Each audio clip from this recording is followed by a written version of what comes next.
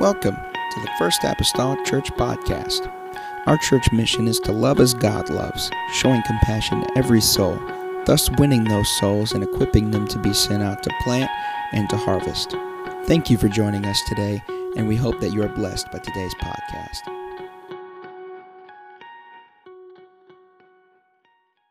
For this precious family that have given themselves, amen, to the work of the Lord. They were working for the Lord before they ever went to Papua New Guinea. This family is a family of workers, and I know that from Pastor Matt Purdue. Bend your ear at any time concerning the Marshall family and their dedication with home Bible studies, driving a bus, van, whatever they were needed for. They were always there to give themselves to the purpose and the work of the Lord. And I know he's happy that they're serving in the mission field, but probably a bittersweet moment too to miss their vitality in the home church. But that's what it's all about. Amen, having people born again and get in a place where they go out and plant and sow and so on and so forth. And that's what they're doing in their respective country. So can we make them welcome here tonight at the First Apostolic Church, Brother Ryan Marshall and the family from Papua New Guinea. Amen. God bless him today. Let's give that to the Lord tonight. Let's give Jesus some praise tonight. He's the only one that deserves anything we could ever offer. Just like we were singing earlier, He doesn't owe us anything because He already gave it all. He gave everything He had. He gave His life so that we could be in this place tonight. So let's give Jesus some praise. Hallelujah, hallelujah. Thank you, Jesus. Thank you, Jesus. You may be seated for just a couple of minutes. I won't let you get too comfortable because I don't want to put anybody to sleep. But how about that singing? Man, I tell you what, we always love to hear the Mason family sing. Because good singing's good, right? But anointed singing is 10 times better. Anointed singing is where they can sing heaven down. And I couldn't help, I thought of a song we all was singing, and I'm not going to sing it because we want to keep everybody in the house. But whenever that song we was singing, it said, I'm sorry for my agenda. There's a song and it says, when the music fades and all else is stripped away, God, I simply come, longing just to be something that's of worth, that will bless your heart. It's not here so that I can tickle a man's ears. I want to bless the heart of God tonight. Because if I'm not pleasing God, I'm not doing my job. And if I'm not doing my job, then there's souls in Papua New Guinea that's not hearing the gospel of Jesus Christ. And if they're not hearing the gospel of Jesus Christ, they're not hearing, Hear, O Israel, the Lord our God is one Lord. They're not hearing, there's one Lord, one faith, and one baptism. They're not hearing they need to be baptized in the matchless name of Jesus Christ. I'm a little excited tonight. I love what I feel in this house. I love it. Because there's something about when you go to a church, and there's a term that I use, and it's absolutely apostolic. You can feel the presence of God as soon as you walk in the door. And then the singing starts and the worship starts and the Holy Ghost falls. And we can touch the one that robed himself in flesh and walked this earth for 33 and a half years so he could be beaten and bruised for my sins, so that we could be baptized in the name that was unknown in the Old Testament. Amen? If we could stand for the reading of the Word, I don't want to get too excited before I get started.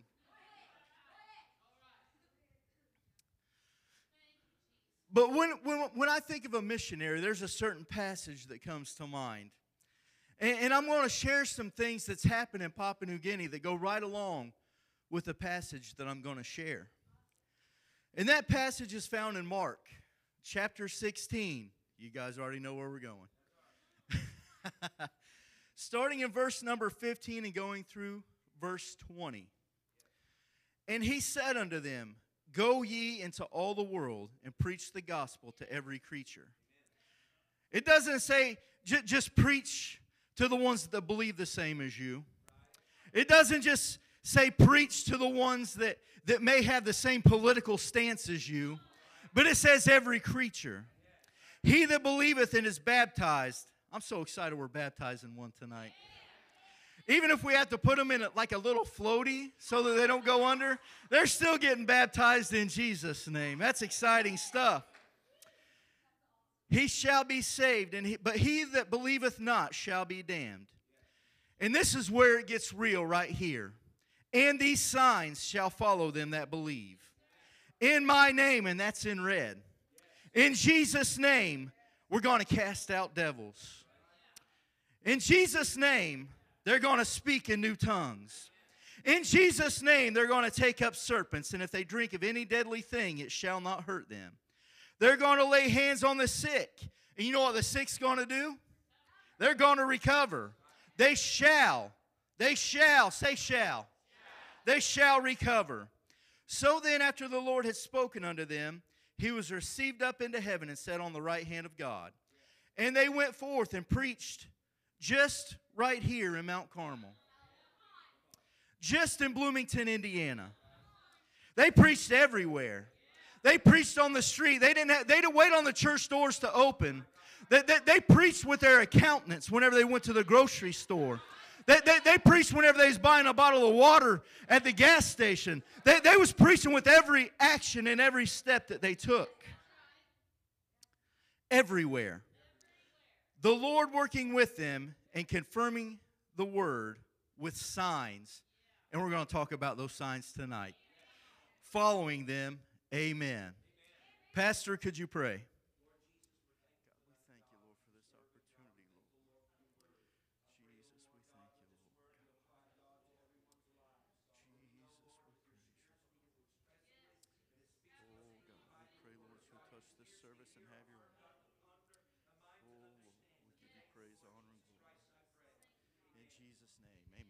You may be seated, except for my wife that already sat down. But I would like my wife to come. I just feel like God's going to move, and I don't want to take off and leave them sitting over here. So I want her to come and share a little bit of her experience in Papua New Guinea, and then we're going to hear from one of the kids. Praise the Lord, church. It's good to be here tonight. Well, I'm just going to give you a background. We have 4 children. 2 that are married, and 2 that are in the field with us. And our oldest and his wife are having our first grandchild August 7th. So we're happy to be here for that. But our heart is in Papua New Guinea. And I told him the other day, I said, I'm so happy to be able to be here and be a part of having the baby and being with the baby. I said, but my heart is not here. I said, because our burden is over there. And I don't know if you know his story or our story, but he was 16 when he got his calling. I was not. I wanted to just stay home with our 4 kids. I homeschooled, so I just wanted to be at home. I stayed in Indiana. Farthest I went was Ohio. I'd never been on a plane. So I did not want to get on a plane. So when he came back from the Philippines, he said, we need to go to Papua New Guinea. And I was like, where's that at? I don't want to go to Papua New Guinea. I was like, I'm happy just being home in my safe little spot, my safe little area. He's like, no, we need to pray about it. We need to go to Papua New Guinea. So we started praying. Our prayers started changing. We started praying, here am I. Use me, Jesus. Use me. Thy will be done. So we got on a plane. And we went to Papua New Guinea.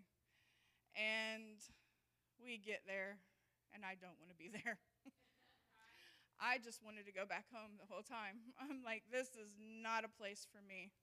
It's like, Jesus, there's no way. I'm not bringing my kids here. It's a third world country. I mean, there's people hungry. There's people standing on the side of the road with bush knives. There's tribal wars. There's lots of things going on. Churches that are way out in the bush, and you have to walk up mountains and stuff. And I'm like, I don't want to bring my children here. So I was praying, and I was fasting. And I said, God, if it's your will, then show me a sign. I said, if this is really you and you want us to be here, show me a sign. So we go to the first church service, and we had a great service. It was wonderful. People were praying, souls were getting saved, and it was great. I still didn't want to be there. I wanted to go home with my children. I missed my kids and my dog. And so I'm still prayerful, and I was fasting the whole time we were there, and I was like, God, I said, if this is you and you want us here, then show me a sign. So we went to the next service, and we were up on the platform, and I'm praying, and I'm looking out at everybody, and I'm really nervous about coming to a place that's so different, so different. You look out, and you don't see a white person in the crowd. There's tribal people. There's people with head dressings on, and it's different. And I'm like, God, I can't come here. I just want to go home. I want to go home. But God, if it is you and you want us here, then show me a sign. So I was praying and I was worshiping and had my eyes closed. And I was like, God, if this is really you, then when I open my eyes, show me a sign. When I opened my eyes, I didn't see color. I didn't see people. All I seen was souls. And I seen tears all over the floor. And I was like, okay, God. Okay, I know you want us here. So we went back to the Barnett's house, and I brought a sign with us. It was from one of our Bible studies, our first Bible study together. And the lady gave me a sign saying, walk by faith. And God impressed it upon my heart to bring it. And I was to hang it if we were meant to be there. We were equally yoked, and we were meant to be there. Well, I waited to the day that we left to hang it. He knew. He was waiting for that sign to be hung because he already knew we were called there. So, but, I've had a lot of people ask me, is it a sacrifice? Because we had to sell our home. We're leaving our 2 children behind, my grandmother, who's 91 years old, which I love dearly, and my dog. I had to leave my dog behind because we can't take her. And I'm like, at first, I told everybody, yes, it is a huge sacrifice. I'm getting rid of everything. Everything we worked so hard to get. And I'm like, it was huge. But when we got there and we came back and people ask me that now, it's not a sacrifice. Because he gave the ultimate sacrifice. And what I'm doing is just a little bit of what he did for me. So no, it's not a sacrifice to live for God and see souls saved. It's not a sacrifice. So I'm going to let Adriana come up and tell a little bit of how it is for a teenager to have to leave America to go to a third world country.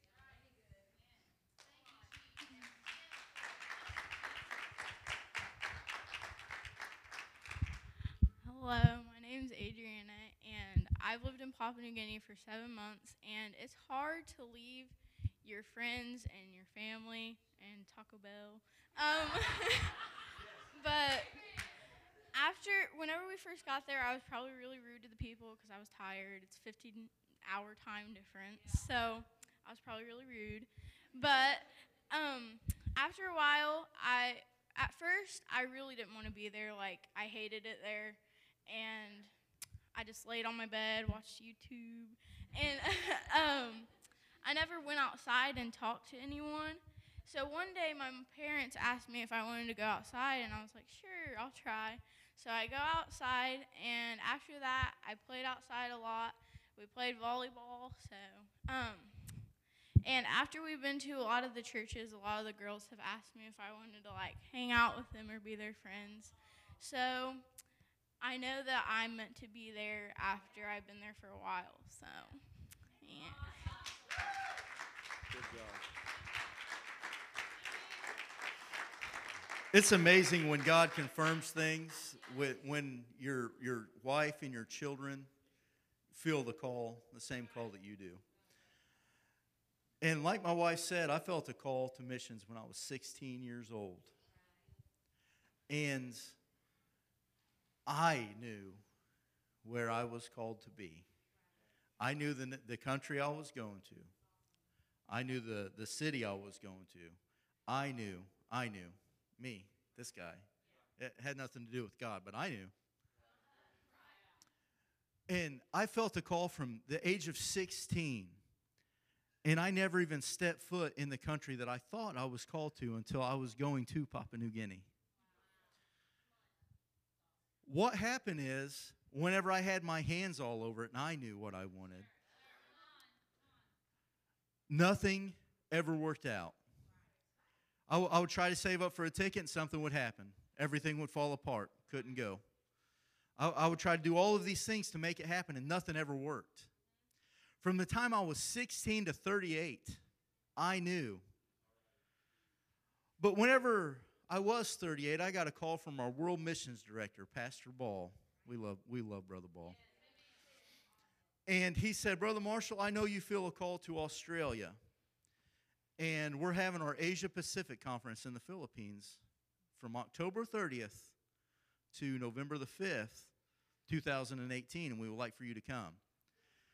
My wife was in the car, and I hesitated because Brother Ball didn't know that our 20th wedding anniversary was November 2nd, 2018. And I knew for a fact if I said yes, that I was going to die in this car. So I looked at her, and I kind of gave her, that, I really want to do this, And she's, without hesitation, she said, you need to go. So I go to the Philippines, and on our anniversary, Bishop Walls, I love Bishop Walls. I could go on with these loves forever. And Bishop Walls, he preached a message, and it was called The Need for a Missionary. And after the message, he said, anybody that feels a call to missions, you come up and you get prayed for. You get anointed and you get prayed for. Well, I'm not one to get prayed for. I'm a worker. I'm on a mission trip to work. I'm not there to receive. I'm there to give. So as these people are coming, I began to pray with them.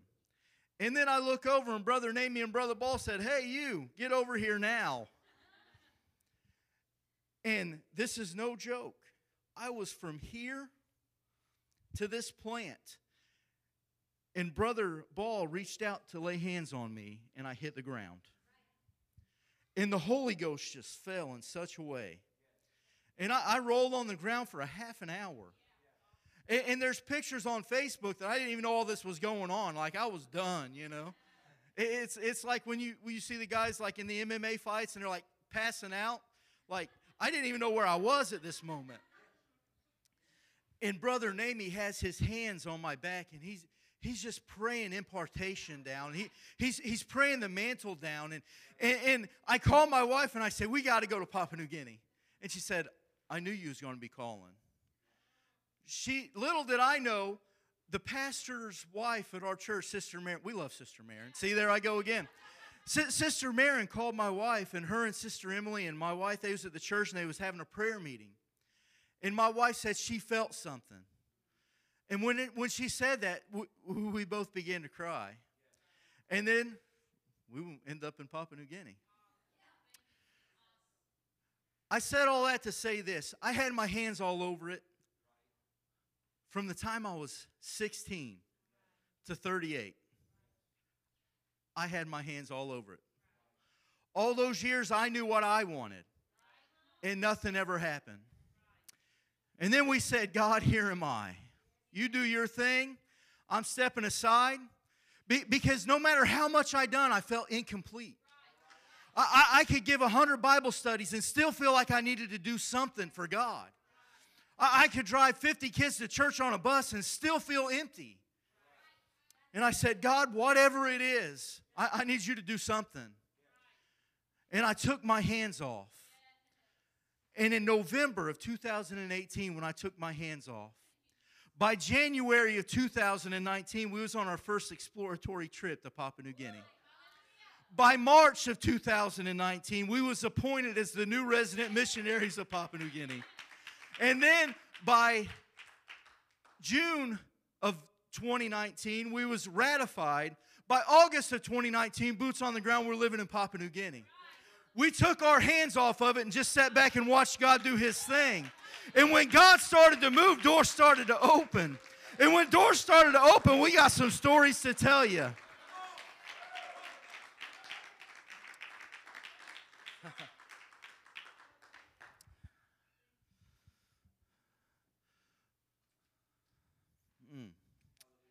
We also love the McGees. You guys are awesome.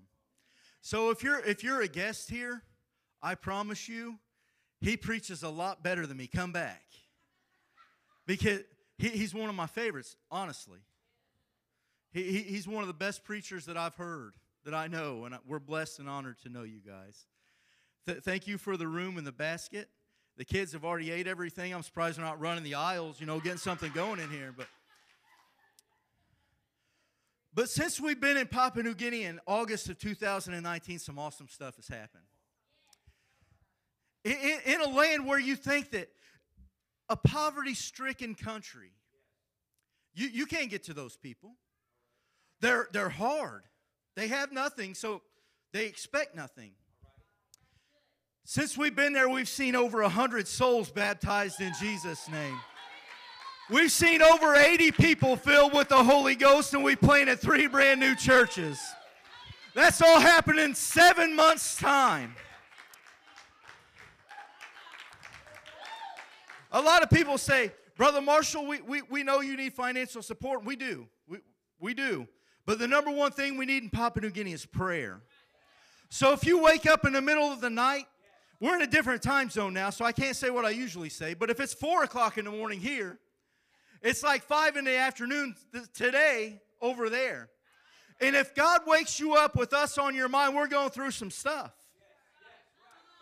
We're not in the safest place in the world. So if God wakes you up, please remember us in prayer. I know some people write their prayer lists down. If you write them down, my name's Ryan. This is Kim, Adriana, and Ezekiel. Write down Ryan, Kim, Adriana, and Ezekiel in your prayer book. But I'm going to tell you a couple of stories about some awesome stuff. Some awesome stuff that we've seen happen. Do you remember those miracles, those signs, and those wonders we was talking about a minute ago? We've seen God do some crazy stuff. And I'm going to start with the last service that we had in Papua New Guinea.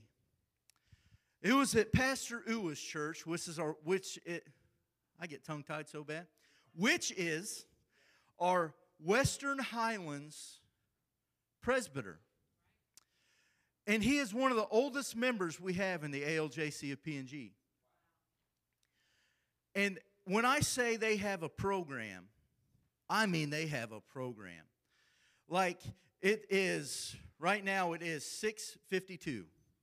So if Brother McGee was supposed to come up here at 6:53, it doesn't matter if I'm right here in the message or if I'm at the end or wherever I'm at. You're going to take the mic and do your thing. So God had already given me the message for this church. And he already told me how it was going to be received. He just didn't tell me how this service was going to go. So at the beginning of this service, me and my wife, I know you don't believe that we would ever have any problems or we'd ever be at odds with each other, but we were this day. And you know those car rides that are like 45 minutes long and they feel like they're 3 days? We had one of those. And we got to the church, and I slammed the door and walk inside. I'm there to preach. I'm holy now. But I'm there to preach. I'm focused. And I'm like, man, why in the world is she acting this way? Well, it was probably me, and I'm just stubborn. But we go inside. And this service, it starts out, it's so dead. And my wife, she comes up with tears rolling down her face. She apologized, and she gave me a hug. And we began to weep together. And by the time we was done, I look around, and everybody in the place is just having a hallelujah good time. I mean, there's people up here dancing in the front. Like, this stuff doesn't happen every service. And it's like, my. Maybe we shouldn't fight more. And I'm like, this is amazing.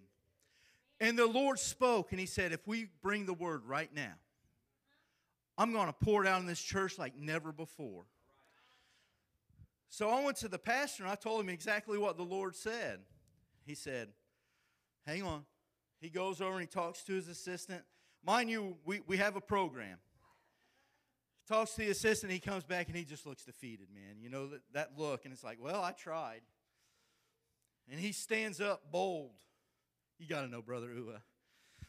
He said, the missionary said we need to hear from the Lord right now. And he said, we're going to rouse some this program, which means I'm going to crumble it up and throw it in the trash. He said, and we're going to hear from God right now. And I got up and I told him about a few things that I had seen in my life. About how my little girl Harley, she was sitting over in this area at our home church back in Newcastle. And we had a prophet come through. And the prophet said, if there's anything you need from God, it's here tonight. He said, if you need anything, you come and God's going to do it. And she sat over here and she said, Daddy, this atmosphere is just right. And she sat down and she began to pray. And like 45 minutes go by. And she's like 17. 17-year-olds don't pray like this. So I'm like, you go, girl. And then 3 of her friends go over and they begin to pray with her. And like an hour goes by. And I'm like, man, she's making me look bad now. And then I hear, Daddy, I can see. And she began to read things around the building. What I didn't tell you is, my daughter was born blind in her right eye. And when she began to read things, she was reading them with her right eye. And it's really good to get stuff confirmed. So we took her to the eye doctor. And our eye doctor's amazing. Our eye doctor's name is Dr. Beatty, and he's a believer. He's in Connorsville, Indiana. And we took her in, and he said, man, I don't know what happened. And my wife, she's a firecracker sometimes. She said, I do. She said, God healed her. He said, this is a miracle because this is the first time in 17 years that Harley's came to my office and left without a prescription. We have a joke around the house and like, Harley can read a sign before we know there's a sign there. It's awesome stuff. When God does something, He does it big. And then I began to tell him about this time I was over in Beirut, Lebanon with Brother Azar. And there was this woman, I was there with my pastor, and this woman, she came for prayer. And she kept saying, blue water, blue water. Well, we're in the middle of the Mediterranean Sea. The water's beautiful. It's the most beautiful blue you've ever seen in your life. And then she tells us what time it is. And by this time, we're like, okay, the service is just going too long. We had no idea what this woman was talking about. Go to my YouTube channel and check this out. Her testimony from her mouth is on there. She brought in medical documentation the next day. The reason she was saying blue water is because she had cataracts. And everything she saw was like looking through a solid blue glass of water. She couldn't see past, like right here. And then she began to read the banners over at Brother Azar's church. And then she began to shout. You know what's amazing, church? She was a Muslim woman in an apostolic church service. And she's seen that God that we serve is bigger than Muhammad. And she saw that the Creator was able to fix what she had going on.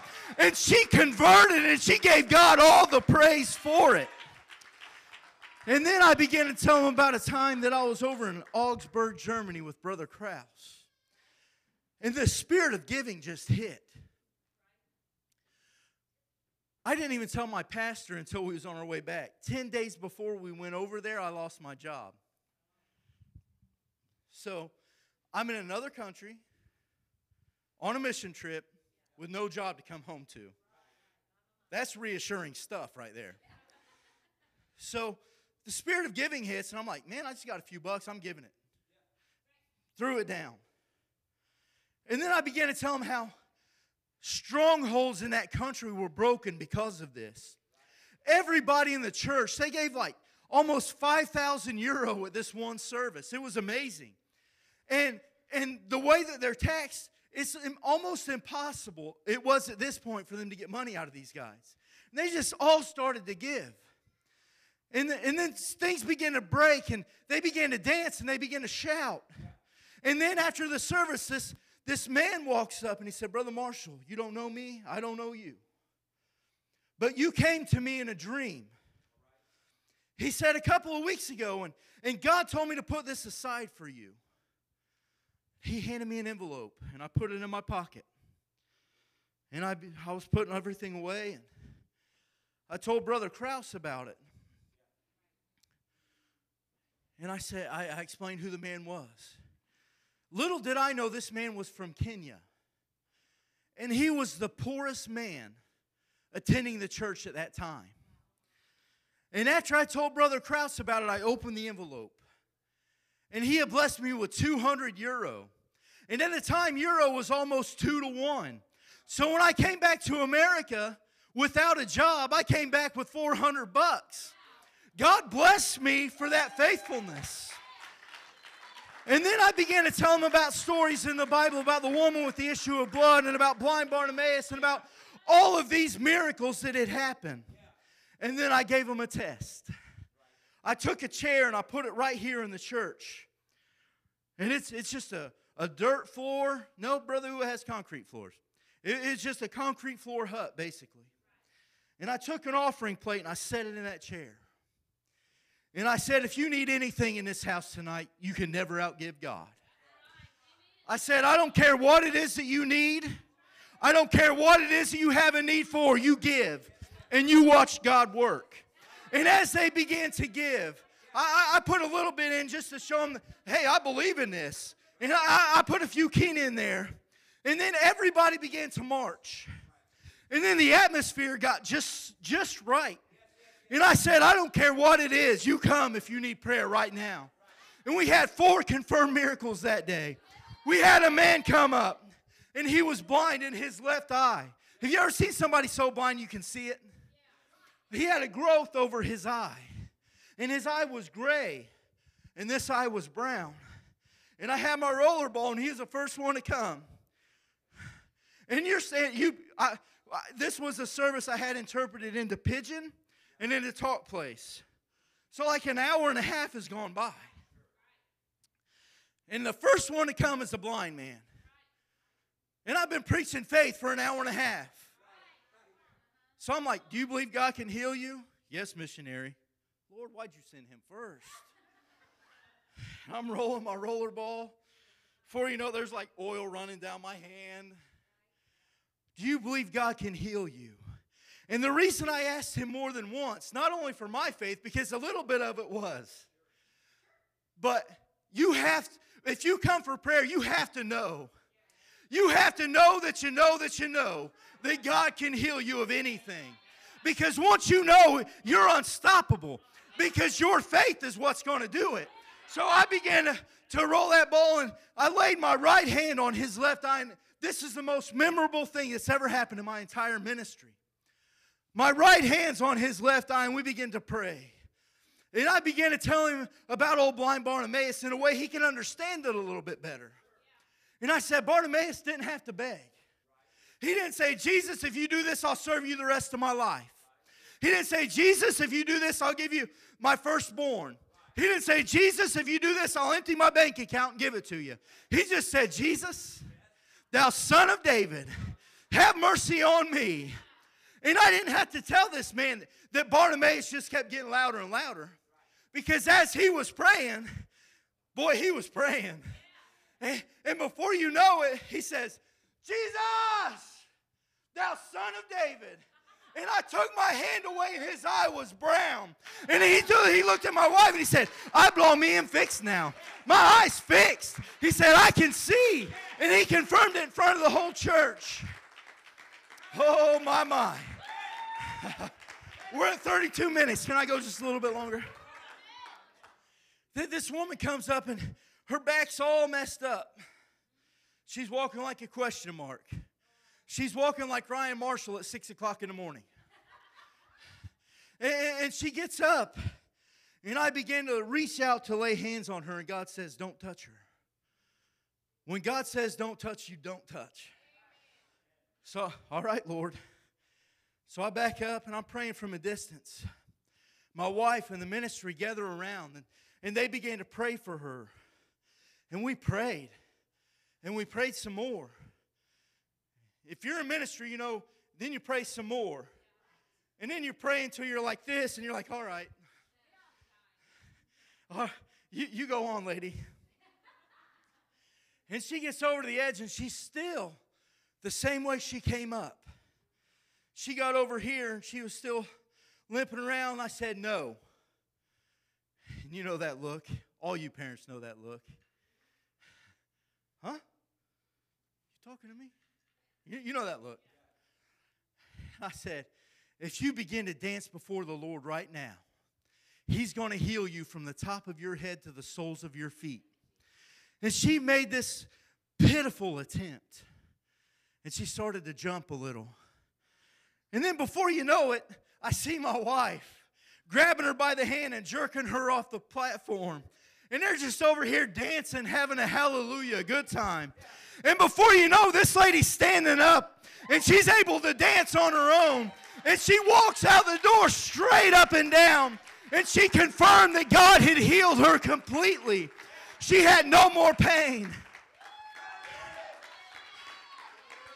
We had another man come up doubled over. And God revealed to him, he had no idea what was wrong. We're in a third world country. You don't go to the doctor. It's not like America where you're like, oh, if God doesn't heal me, the ER's open. I'll head over there after church. In P&G, baby, if you're sick, you don't go to the doctor. You say, God, you got to do something. So he comes up, and God revealed to me that his intestines had been twisted. And I told him what was wrong. And I began to pray. And the ministry began to pray. And he began to scream and cry out to God. And he ran out the back door of the church. That's real reassuring. When you just spent the last 10 minutes praying for a guy and he just takes off out the back door. But he came back. And he confirmed in front of the entire church why he ran out the door. And that God had healed him. And that was the first time he'd been able to run out the door in weeks. Because when God does something, He does it. I like to throw some humor in, but that's a true story. I wish I could make stuff like that up, but that's just too good. And another miracle that I had discounted for so long is at the end of the service, after we were done praying, I took this bucket back and had my wife count it. And as she was counting it, I began to explain to the church the difference between a miracle and a healing. Because oftentimes we get them confused. We think if God's going to heal us and we walk out the same way we came in, that God hasn't done anything. A healing takes a little bit of time. We got to be able to tough it out for a little bit longer. But all that testimony we have when it's over. Whenever the doctor says, hey, you may have cancer. And you're like, oh, Jesus. And you got to deal with it for 6 or 8 months. And you got to go to the doctor and get all of these things done. Oh, but to tell them after that 6 or 8 months, oh, I'm in remission. You know, the doctor tried all of these things, but God finally healed me. Then you have a different kind of testimony. And then she comes up and she gives me it and she says, there's 350 kina here. I was like, wow. 1 kina is about 33 cents. And whenever she brought it up, this pastor normally makes about 5 to 10 kina a week in the offerings. Most of the other offerings are in like fruits and vegetables and things like that. This man had made almost a year's worth of salary in one church service. You tell me God wasn't moving in a big way. And I said, Pastor Wu, I said, this is for you. I said, you do whatever you feel needs to be done. If you need to work on the church, whatever it is, you do it. And he walked up with tears in his eyes, thanking the church. Something broke that day. And whenever it broke, and whenever they threw I get so mad when I talk about programs. Whenever they crumbled up that program, and they threw it away. And they said, God, we don't need to look at no papers. We don't need to know what's going to happen next. We just need you to move. We don't need anything but a move of God. We don't need anything but to see and to feel you. Because all of these songs and all of these papers and all of this junk that we're doing, it means nothing if you don't show up.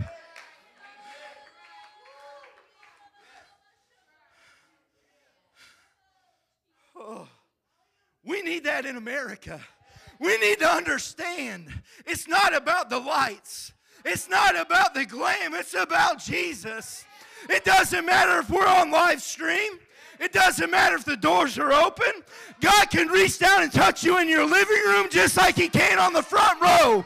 It doesn't matter where you are in the world. My God is right there with you. So let's not get hung up on all this stuff. Let's not get hung up on, oh, well, I'm afraid to go out. You stay home, but you keep coming to church anyway.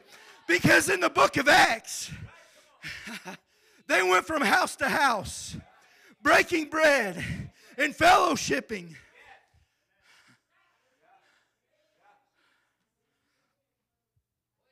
Oh, my God. One more story. Back in November, back in August, we had our annual conference. We had this girl named Maggie. And Maggie, we didn't know at the time, was only 17. Hear me, young people. A 17-year-old girl is changing a country. A 17-year-old little girl is changing the world. She came to our conference, and we didn't know that she had never been to an apostolic church service. We had no idea. But she caught my wife's eye. She was over in the corner, and she was praying. And I mean, she was praying. My wife hates when I say ugly praying, but she was ugly praying.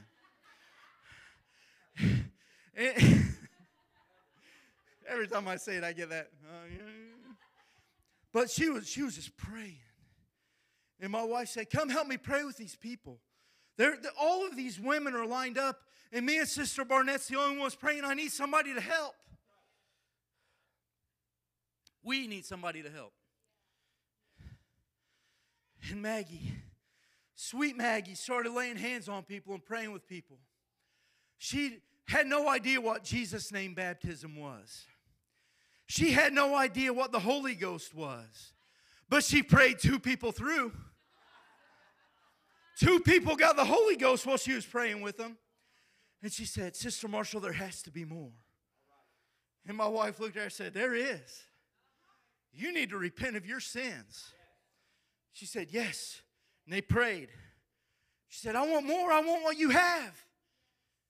And my wife said, you need to be baptized in Jesus' name. We didn't know Maggie was 17. She looked older at the time.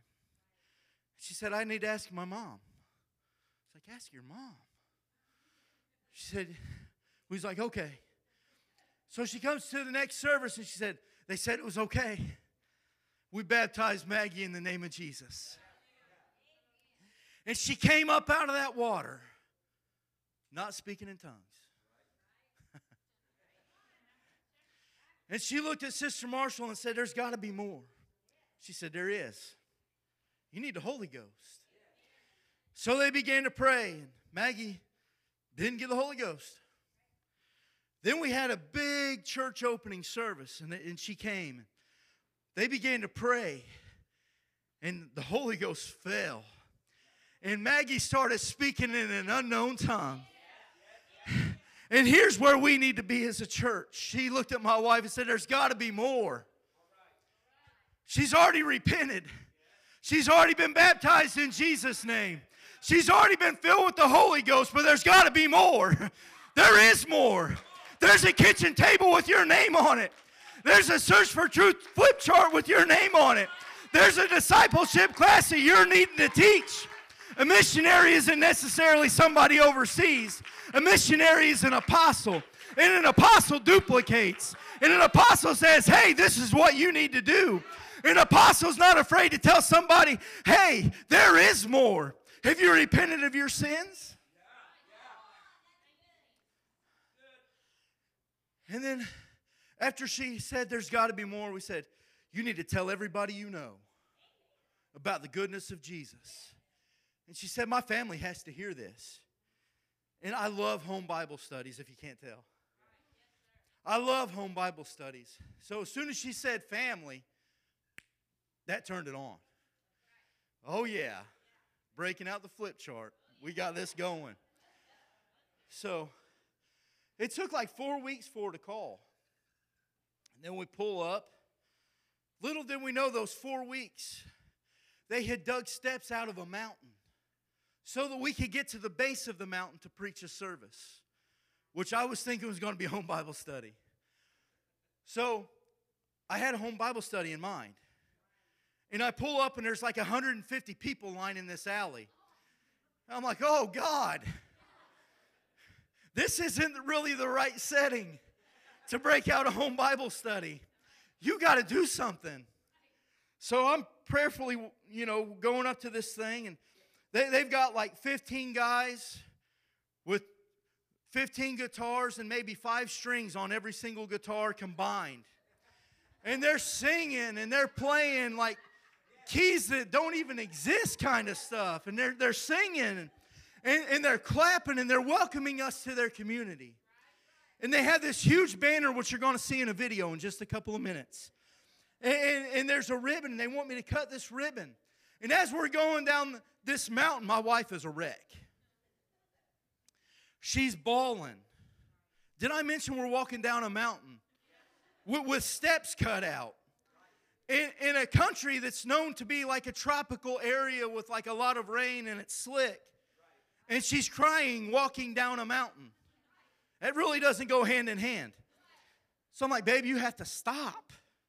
And so she's got her arm on my shoulder, trying to let me guide her down this thing. And we get to the foot of this mountain, and there's an arbor. And little did we know, Maggie's sister, Margaret, was knelt down under this arbor with a bowl of water and a towel on her arm.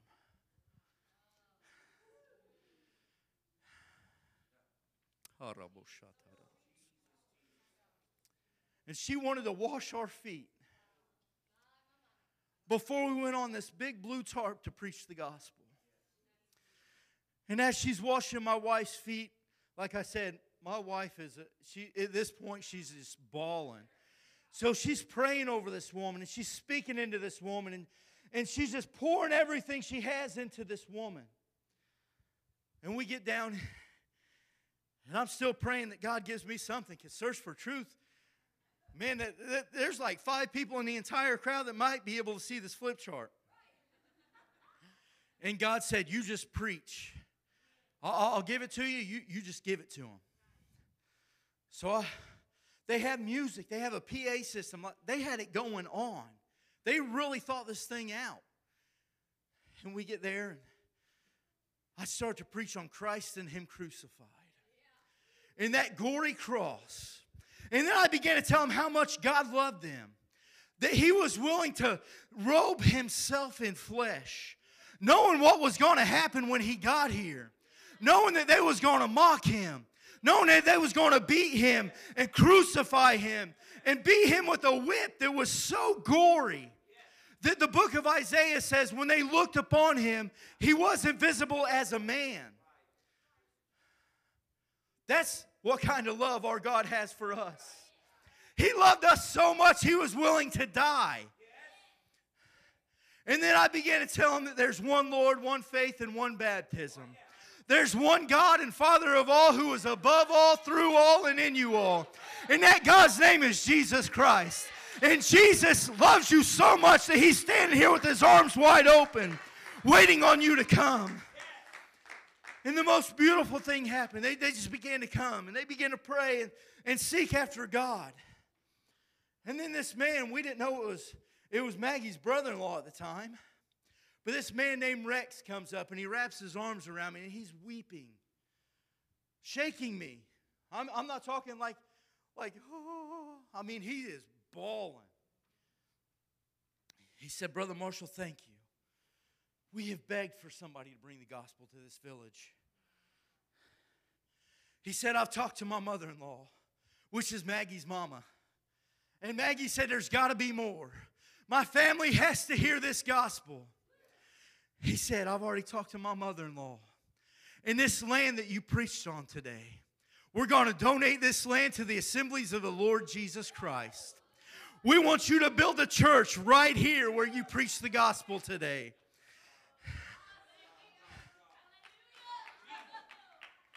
Tell me something's too big for my God. So the next day, our whole family's visa was expired. We had to fly out. If you have prayed about our visa situation, thank you. We now have a 3-year visa. So when we get back to Papua New Guinea, we're there for 3 years. We don't have to worry about flying to Australia and spending all kinds of money every 60 days. We're there. And my phone, it begins to ring. Well, we're at the Port Moresby Airport. And I answer, it's Pastor Charlie. Pastor Charlie says, Brother Marshall, he said, you remember that Newtown thing we had yesterday? I was like, of course I do. He said, 16 got baptized in Jesus' name today. 6 of them got the Holy Ghost today. And one of them was Maggie's mom. The other was Maggie's sister. One of them was Maggie's brother-in-law. And you know what Maggie done? Sometimes you got to invest a little. So what Maggie done the day before is after the church service, she sat down next to my wife. You guys probably wonder why I get down like this. You come over to Papua New Guinea, you see how we sit. This is about it. It beats carrying a chair. Sometimes. Depends on how long you're down like this. But she laid her head on Sister Marshall's shoulder, and they began to bring all of this food. And then Maggie told us her story. See, it's been too long already. Maggie told us her story. Maggie's 17, but she knew from the time she was 7 she wanted something more. So she began to save cans and fill up bottles of water and sell them on the side of the road to make extra money so she could have a better life than what she had growing up. She said, this is my gift to you.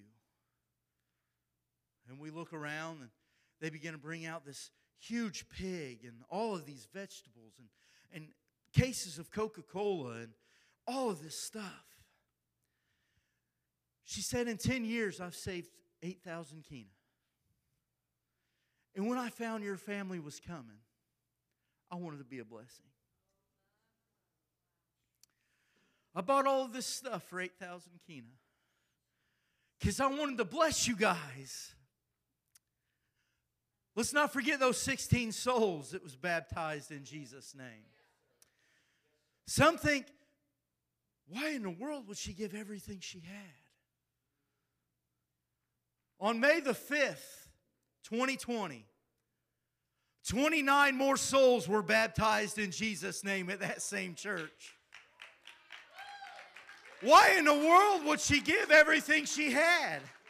I don't know. Why would Jesus Christ give everything he had? She wanted her family to hear the gospel. He wanted the world to hear the gospel. Some give everything they have in order for just a handful, just a few, just one to be saved. Because if we can find one more soul that hasn't heard about Jesus Christ, if we can find one more soul that doesn't believe that Jesus is God, if we can find one more soul that's never heard themselves speak in tongues, then we're willing to give everything we have.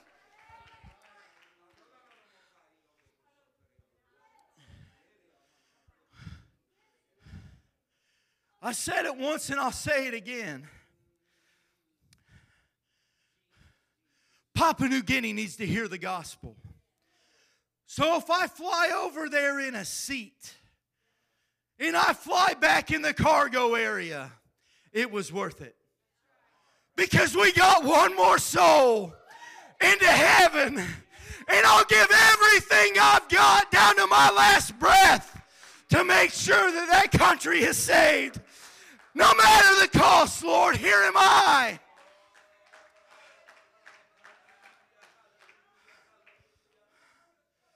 We can never, ever do enough. You know, sometimes you can go to the bank and get a loan bigger than you could pay back. You can file bankruptcy. You can do whatever. There's a debt that we owe. That no matter what we do, no matter how many home Bible studies we teach, no matter how many conferences we preach, we still owe that debt.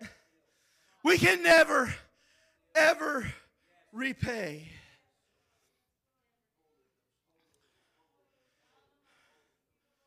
God is good.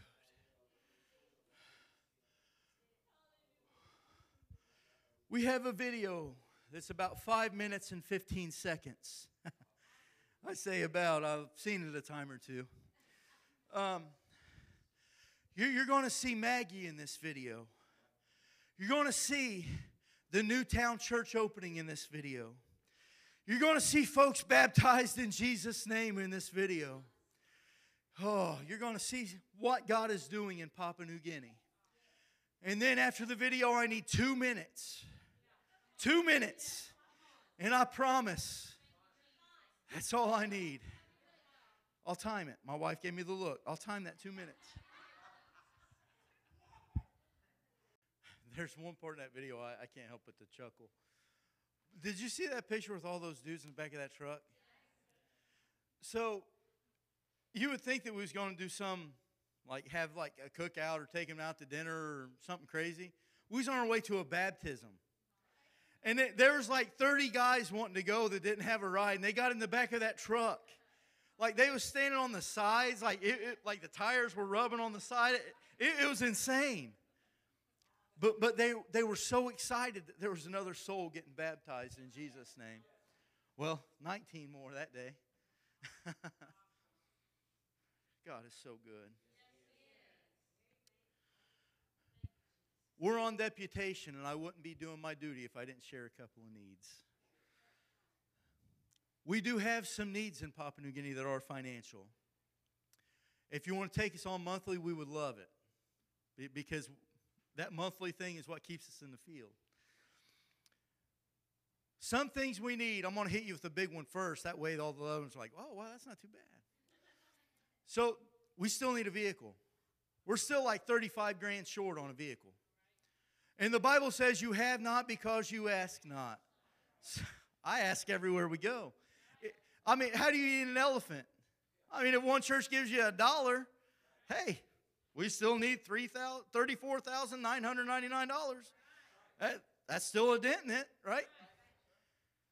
Another thing is women's ministry. My wife's wanting to empower these women.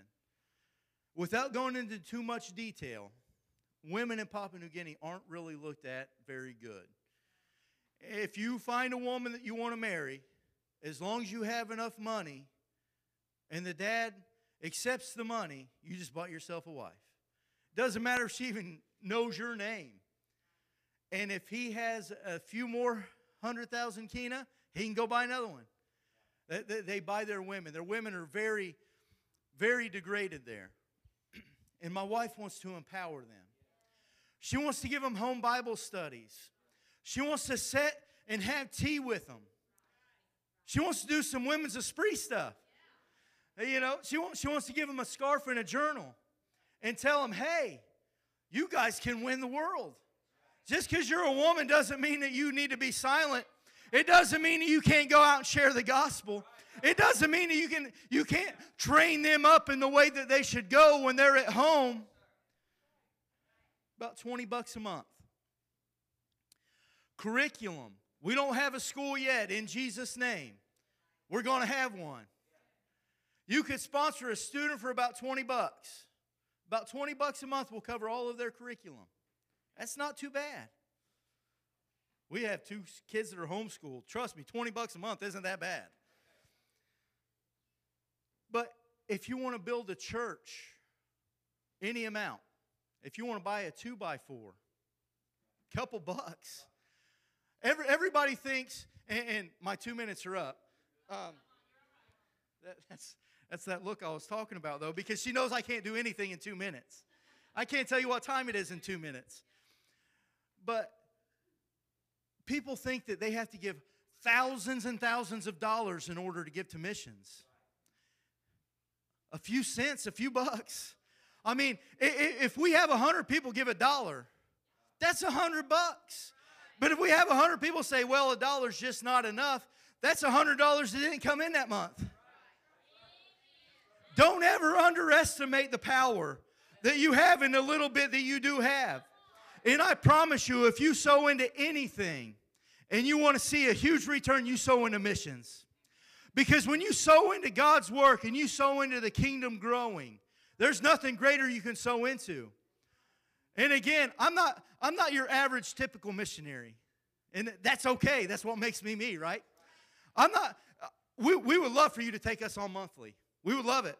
But there's also home missionaries all around this country, everywhere, that could use $1 a day or $1 a month. There's people all around this world that you could empower with so little that we overlook. So next time you go to give to anything when it comes to church stuff, even if it's to clean the carpets in your home church, and you're like, man, I only got $1. You give that $1 and you watch God bless it. You watch God bless it big because you're obedient. We love you guys. We appreciate you. We've truly enjoyed our time with you today. Again, with the love stuff, we love and appreciate the McGee family. Thank you so much. Pastor? Thank you for listening. If you would like more information about our services and activities, you can find us on Facebook, Instagram, and Twitter with the username FACMC. Again, that's FACMC. Thank you, and have a blessed day.